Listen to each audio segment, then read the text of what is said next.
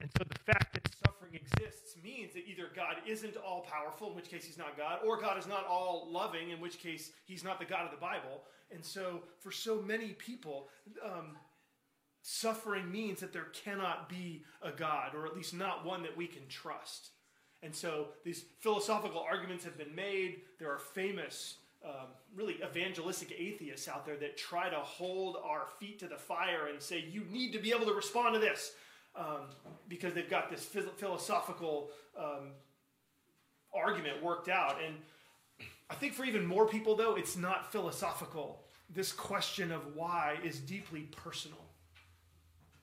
It's deeply personal.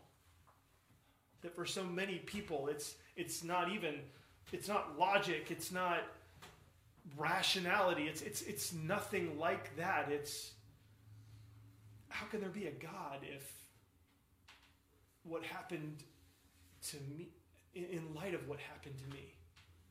How can God be real in light of what I went through? How can you say that God cares about me in light of what happened? In light of what was done to me? In light of what I'm living in right now? For so many of us, we wake up and we are faced every morning with the reality of suffering, of difficulty, of hurt, of anguish, of betrayal, and we face every day. How can God be real in light of all of that? That God and suffering don't go together. I mean, why? Why did these things happen? And the Bible speaks to this question, and it speaks to it in so many ways. There have been times in my own life where I have scrambled to try to defend God, and I felt this really visceral need to make sure that I have the right answer for someone who asks this question, to make sure that I know exactly what to say and can help reason with somebody or show them a Bible verse that would help justify God in the midst of their suffering. And what I've realized is that there isn't a single answer when it comes to God and suffering. But that doesn't mean that the Bible's silent about this. That doesn't mean that God hasn't clearly communicated to us. When we come to look at the Bible, what we find actually is there are dozens and dozens of ways that the Bible talks about God and suffering. There are so many different ways, and I think it's because God knows that we are all different in what we've suffered, and we're all different in how we've responded to our suffering. God knows that there are all different kinds of suffering that we experience. And so God wants to speak to us over and over and over again. It's like in some places in the Bible, God will say this, and then other places in the Bible, God will say, look, this isn't going to fit for some of you, so let me say it this way. And then there's other places in the Bible where God says, actually, look at it like this, for the health of your soul and the health of our relationship. And so we're starting this series. Why? Because that's the question that we ask. And what this series is going to do is we're going to try to bring God and suffering together, to try to understand the multifaceted way that God speaks to us in our suffering, the way that God draws us, the way that God sometimes doesn't say anything, but just sits with us in our pain, in the difficulty. And so that's what this series is going to be. And we're going to begin this series by looking at a passage that shows us a really good place to start or to restart when we suffer. Now, the passage we're going to look at, it's directed toward Christians, and so it's good because I think it's going to feed the souls of Christians. And then for those of you who aren't Christians and you're tuned in and you're not a Christian at this point, I'm so glad that you're a part of what we're doing. I'm so glad that you're here with us. You're going to get a chance to sort of look over the shoulders of Christians to see what a relationship with Jesus looks like and how it impacts the way that you live. And so, and you're going to feel drawn into, like as Jesus seeks to speak to his people in their suffering, Jesus is going to invite you to step forward also into his presence as we see what a relationship with Jesus looks like. So we're going to look today at Psalm 23. Now, Psalm 23 is famous because of its very first line. And this is it's a song. It's a song that tells us both where to start and where to restart. That's the title of this message. And this is a song whose lyrics paint a big picture of God in all of life, including suffering. As Lainey and I have been, as we have raised our kids, there have been times where we've taught our kids particular verses in the Bible to help them grow, to help their faith to grow, to teach them about God, how he feels, what he's like, and what he wants from us. So there's been times when you just teach them a verse. You tell them to memorize this verse, and you just sort of practice it with them and they memorize it. But then there have been other times when we have gone out of our way to get longer passages of the Bible to teach our kids to memorize larger passages. And Psalm 23 is one of those passages that I really, really, really wanted our kids to write onto their hearts. And I knew, too, that as I taught my kids to memorize longer passages of Scripture, that it would also get written on my heart, too. And so this is a passage. It's a chapter in the book of Psalms. It's 6 verses, so it's not really, really long, but it's a little bit bigger, and so you can sort of feel the context. And so we're going to walk through this. It's really, again, it's a good place. It's a good place to start and to restart when we are suffering. It brings God and suffering together. And so I want to read the psalm to you. So if you have a Bible or on your phone, I would encourage you to get a copy of the psalm that will be yours when this message is over, because I think this is one of these passages that you're going to want to have quick and ready access to. And so if you need to grab your phone, get on the YouVersion app, or grab a Bible, turn to Psalm 23. We're going to read through it all at once, and then we're going to walk through it together. And so this is Psalm 23. The Lord is my shepherd. I shall not want. He makes me lie down in green pastures. He leads me beside still waters. He restores my soul. He leads me in the paths of righteousness for his name's sake. Even though I walk through the valley of the shadow of death, I will fear no evil, for you are with me. Your rod and staff, they comfort me. You prepare a table before me in the presence of my enemies. You anoint my head with oil, and my cup overflows. Surely goodness and mercy will follow me all the days of my life, and I will dwell in the house of the Lord forever. This is God's word. We're just going to scratch the surface of this, and I hope that I can give this psalm to you so that you can find it to be comforting for you in the midst of your suffering. It starts with a relationship. The Lord, verse 1, the Lord is my shepherd.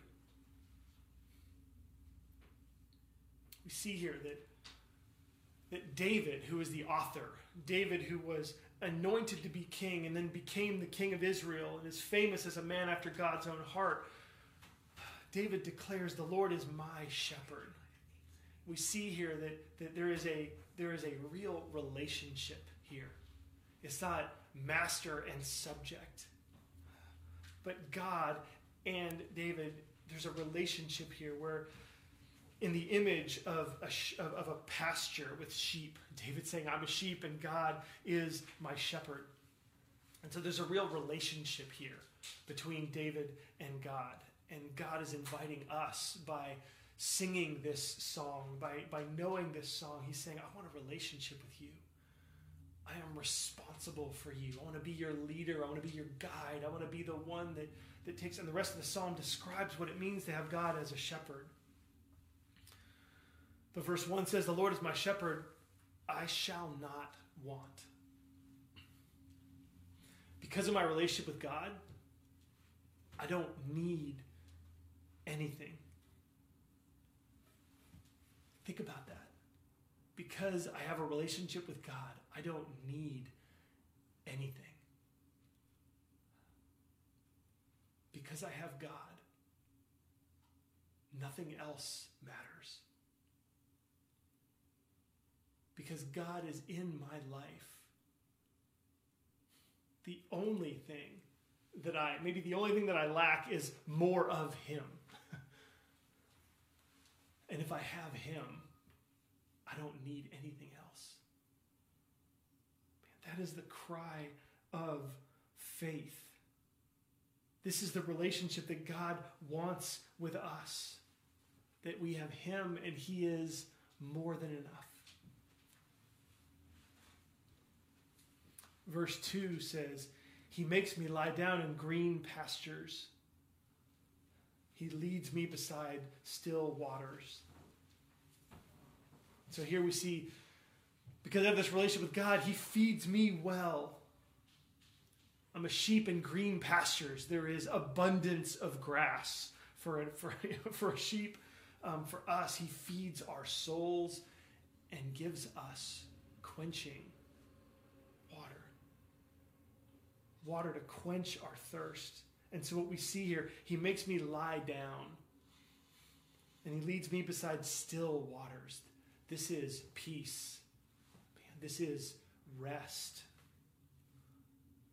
This is Jesus caring for us so much that he would nourish our soul. And God does this. The green pastures of his word, of the Bible, it feeds our souls. The community that we have, other people that can encourage us, who can challenge us, who can confront us at times. I mean, these are green pastures. These are still waters. When life is chaotic, when things are out of control, when there is too much uncertainty, we can stop and we can spend time with God. We can read, we can pray. And so for some of us, this is us alone with Jesus. For others of us, this is us with people. I mean, it is amazing. Our life groups have grown since the quarantine. There are people, and I feel this way. Like when I think about my group, or when I think about there are certain people that when I have a meeting scheduled with them, I look forward to it. I have this sense that, oh man, I can just lay it all down because they care for me. And this is Jesus working in us and through us to care for each other. So very often, the green pastures and the still waters are us and God, and they're us with each other. And so, verse 3 goes on. It says, he restores my soul. So green pastures, still waters. This is Jesus. He brings us back. He restores my soul. When we fall, this is not just how we start, but this is how we restart. He brings us back. He restores our soul.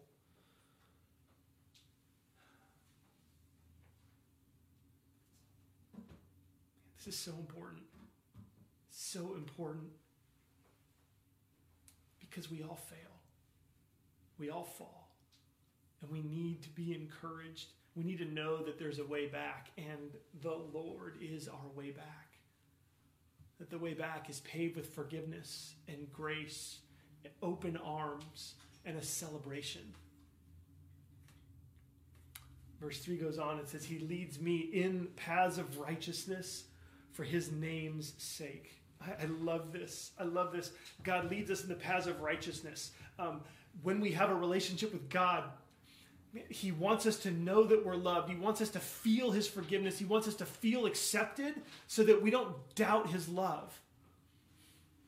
That's what grace is. Justification is the theological term that says we're accepted by God and treated as though we're as righteous as Jesus, without changing anything. Just committing to Jesus and following him. And yet God has plans for our lives. God has plans for us. He wants us to be strong. He wants us to become righteous. Now, this doesn't mean self-righteous. This doesn't mean better than other people. But this means honest and humble and hungry for him. This means people who are strong enough, that have enough from God that they can serve others. The righteous in the book of Proverbs, these are people who disadvantage themselves for the advantage of others. And so God leads us in paths that make us look that way, that make us live that way. God wants so much more for us than we want for ourselves. We chase after stuff that just will not actually make us happy in the long term. But what God wants for us makes us significant. It makes us strong. It makes us powerful. It makes us unshakable. And so God will always lead us into the paths of righteousness. And it's a path that it involves a lot of hard work. To follow Jesus is not easy because of what God wants. He wants us strong, and so he'll work us out. And he does this. Man, I love this. I love this last phrase. He does this for his name's sake. You know what this means? This means that God does all this. Green pastures, still waters, restores my soul, paths of righteousness. He does all of this for his name's sake. And what that means is that when we become his children, God doesn't just forgive us, but he brings us into his family and he gives us his name. That we are adopted into his family. He is our Father. He is the best, most loving authority we could possibly have. He is one who has all power and does everything for our good. And he does this. He does this for his name's sake. He wants us to live this way for his name's sake. This means that God has bound up his reputation in our transformation. God has bound up his reputation in our transformation. That there are stakes involved in us following Jesus in this way, in our spending time in the green pastures and in the still waters, in us walking the paths of righteousness, that our lives that are different, when God changes us, when God works in our lives, when God works in our hearts to make us like this, we are getting to put his work on display. We become works of God's art and of God's artistry. And so this doesn't mean that we have to be perfect. That's not what God is looking for. That's not what God wants to build the world out of. God wants to build the new world out of people who are honest about their brokenness. They're humble, and then they're hungry for more of him. This is what discipleship is. This is what it means to follow Jesus. And when we do this, God's name is honored. God's name is hallowed.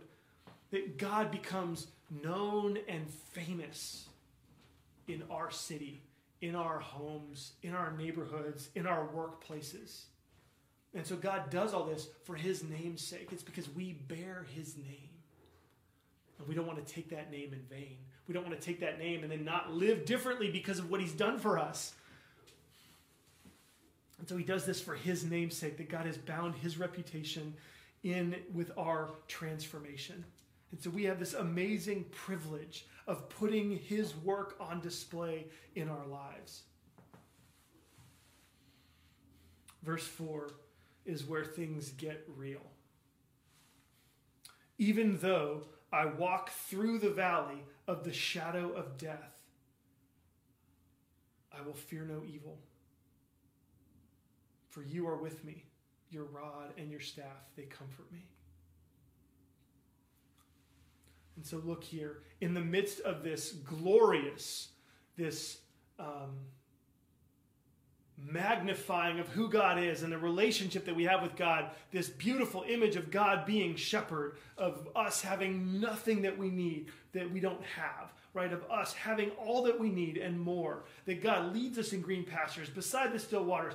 It's kind of like a Thomas Kincaid painting, right? It feels like a needle point that your grandmother might have up on the wall. And obviously there are these things where Psalm 23 has been put in all sorts of art that's on all kinds of walls in the country. And it's this really serene and wonderful thing. But verse 4 says, hey, there are times when I will have to walk through Death Valley. This psalm is real about suffering. This psalm doesn't hide from suffering. This psalm doesn't say, well, let's just honor God. Let's just praise God. Let's just worship God. And then maybe people won't talk about the suffering stuff. No, it deals with it head on. I walk through the valley of the shadow of death. That in my life, on these paths of righteousness, in between the green pastures, when I am not near the still waters, I'm living in death. That in the midst of all of this, in the midst of the blessings of God, I go through death.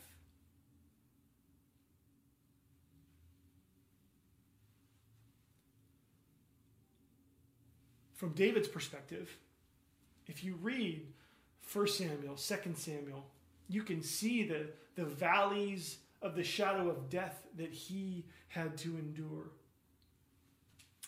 David was chosen to be king and was anointed king and was promised by God that he would be the king. And then he spent the next decades of his life running out of fear because the current king, whose name was Saul, the current king started chasing him. The current king wanted to kill him because he didn't want to be replaced. So David is saying here, I walk through the valley of the shadow of death. He says, I know suffering. And so do we.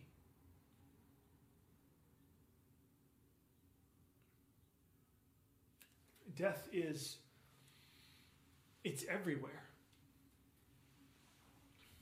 I mean, during this pandemic, we hear reports of how many people are literally dying.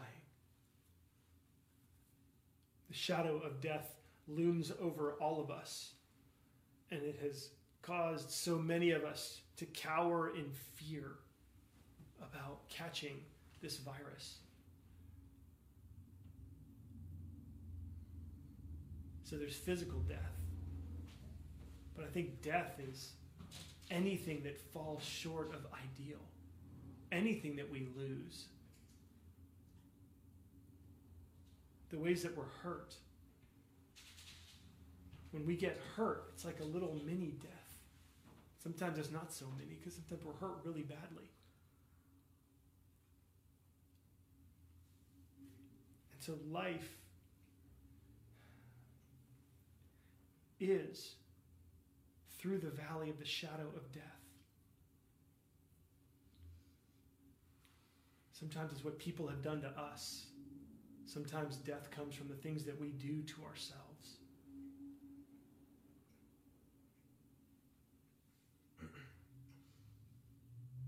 And so we live in this, and we face it, and we admit it. We're honest about it. We're humble about it. And then we see the two words at the beginning of this verse. Even though. Even though. And what's powerful here is that it's real about suffering. It's real about death. It's real about the problems of life. It faces them head on. It admits them. But even though suffering is real, even though pain is real, even though uncertainty abounds, even though there is so much in our lives that we wish was different, even though all that's real, there is something even more real.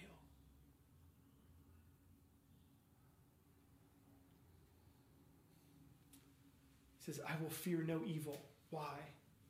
The next 5 words are the key to the whole psalm. For you are with me. Friends, this is it. In this verse, David takes the suffering that he has gone through, running for his life, people who want him dead. He had armies chasing after him. Everywhere he went, it was relentless. Over and over and over again. He never had respite. He was always running. And yet, even though this is true, he's not afraid because God was with him. So we see here in this verse, God and suffering. Even though I walk through the valley of the shadow of death, I will fear no evil, for you are with me. Friends, God is with you.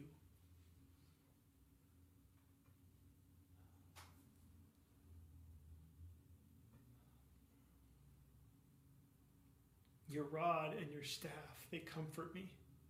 These are God's tools of guidance and discipline.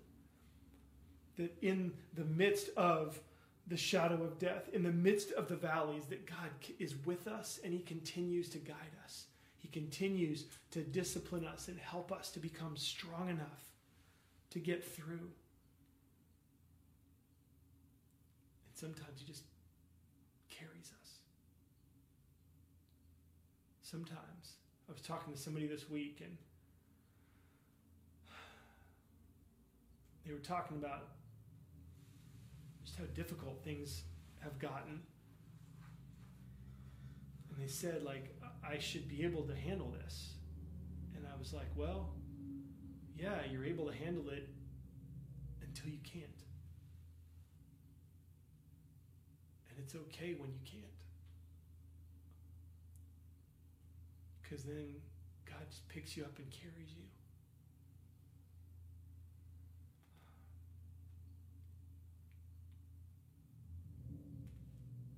In this verse, though, we see the coming together of God and suffering. Then verse 5 is a description of how God is with us in suffering. You prepare a table before me in the presence of my enemies. You anoint my head with oil. My cup overflows. So in the ancient world, these are images of blessing and abundance. And it's in the presence of my enemies. It's in the midst of the death, in the midst of the suffering, in the midst of all of the problems and all of the pain and all of the frustration and all of the uncertainty. God prepares a table. It's like on Survivor when a tribe earns a reward and they like literally deck out. So you've got this island that's all rough and it's just wilderness, and yet then they set a table and it's got amazing food, amazing drink, and there's an amazing celebration where they are restored and rejuvenated. This is what God does for us. And we're gonna visit one of his main tables here in just a few minutes. But it says, you, God, you prepare a table before me in the presence of my enemies. This means that while my enemies are looking, in the midst of the suffering, I'm good because I'm with you. Your presence makes me feel like there is nothing that I need that I don't have. You anoint my head with oil and my cup overflows. So God doesn't just give you just barely enough to get by. It's not just rice, but it's a feast. It's a feast. And so in the presence of the suffering, God is there. He is with us. And so the conclusion is verse 6. Surely goodness and mercy shall follow me all the days of my life, and I shall dwell in the house of the Lord forever.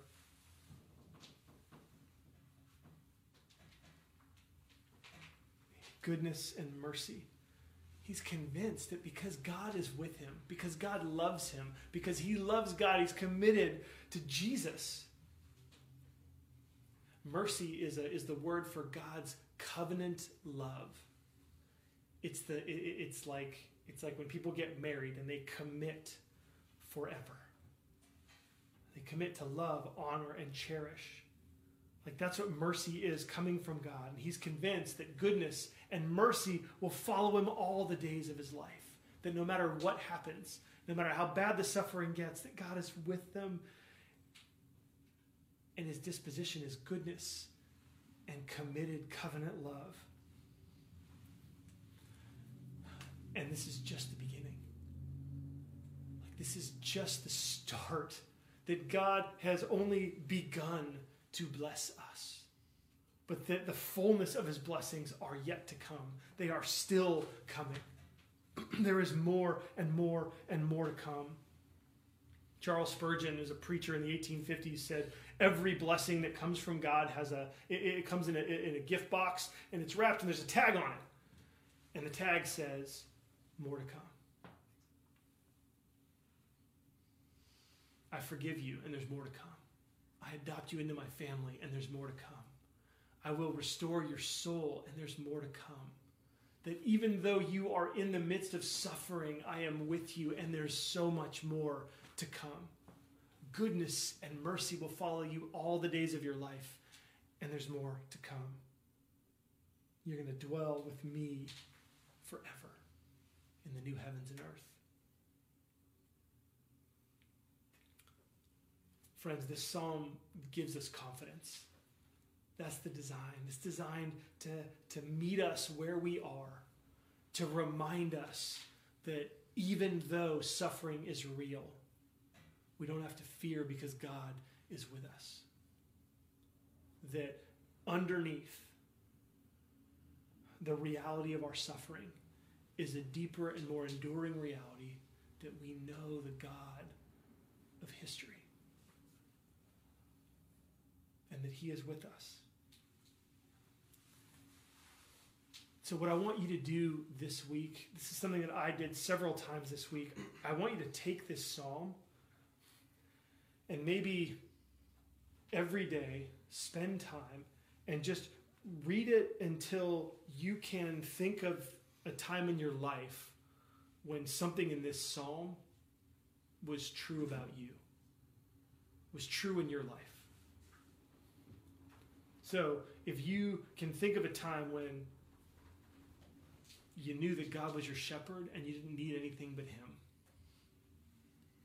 and think about that. Thank God for it. Spend some time thinking about that. And if writing is helpful, then write it out. If talking out loud is helpful, you can do it with somebody else. But spend time this week going through this psalm and rehearse the times in your life where this was your experience. Because as you do that, this psalm will become more and more of a defining reality for you in your relationship with God. And if you read this and you feel like this isn't your experience, then it may be time to start or to restart your relationship with God.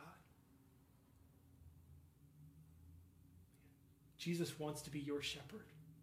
He said that he was the good shepherd who would lay his life down for his sheep. And you have to understand that Jesus, this is John 10, verses 11 to 15, and Jesus says there that I will lay down my life for my sheep. As glorious an image as this psalm paints, Jesus endured the opposite of all of this on the cross. There were no green pastures on the cross. There were no still waters. Jesus was plunged into the chaos of the desert in his life and on the cross, metaphorically. Into the chaotic waters, he was drowned. His soul wasn't restored, but it was forsaken by God on the cross, where he dealt with the sins of our lives And he did that so that we would never be forsaken. So that we would know that there's a doorway back. And he is that door back. So I invite you to give your life to Jesus. Commit your life to him, and he will become your good shepherd. There was an ancient story of an old pastor in England in the 1800s. He was in a pub one night, and he was talking with a group of people. They found out that he was a pastor, and they asked him, hey, what's your favorite part of the Bible? And the pastor replied, Psalm 23 has been one of the greatest helps to me in my... And he got interrupted. There was this other guy who just jumped in and said, Psalm 23, I love that psalm. I'm an actor, and I've performed that psalm in front of thousands of people. And so the crowd at the bar then said, hey, would you do a performance for us? And so he was given a microphone. He got up on the stage, and he did this absolutely riveting performance of Psalm 23. And when he finished, there was a standing ovation in the bar. People cheered and they clapped. And this actor, he stepped down and he went to the pastor and he said, why don't you give us a recitation? And the rest of the crowd agreed, and so the pastor walked up on stage, and in an old, slightly hesitating voice, he began. He said, the Lord is my shepherd.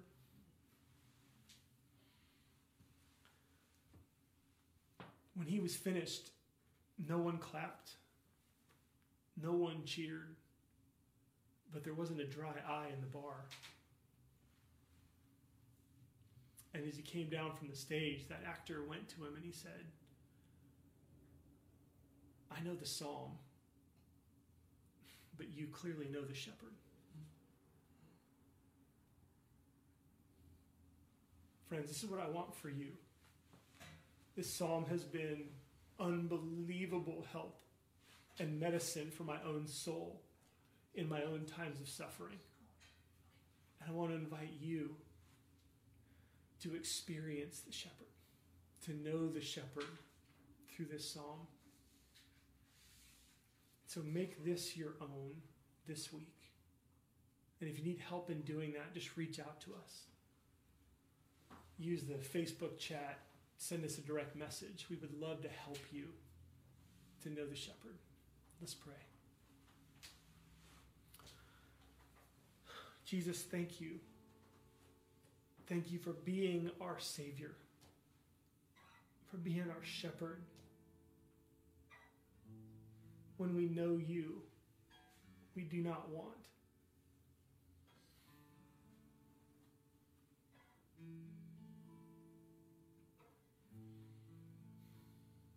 Draw every person, every man, every woman, all the children that are watching. Jesus, draw them deeper into your presence so that they would be able to say this psalm and know you through it, so that we would be able to live in this psalm. It challenges us. Jesus, we confess that we don't always feel this way. But we love you. We ask you to make this even more real for us. Help each one of us this week to walk in this. And help us, Lord, to do it together, to share what we're learning, to stay connected with each other so that we can encourage each other.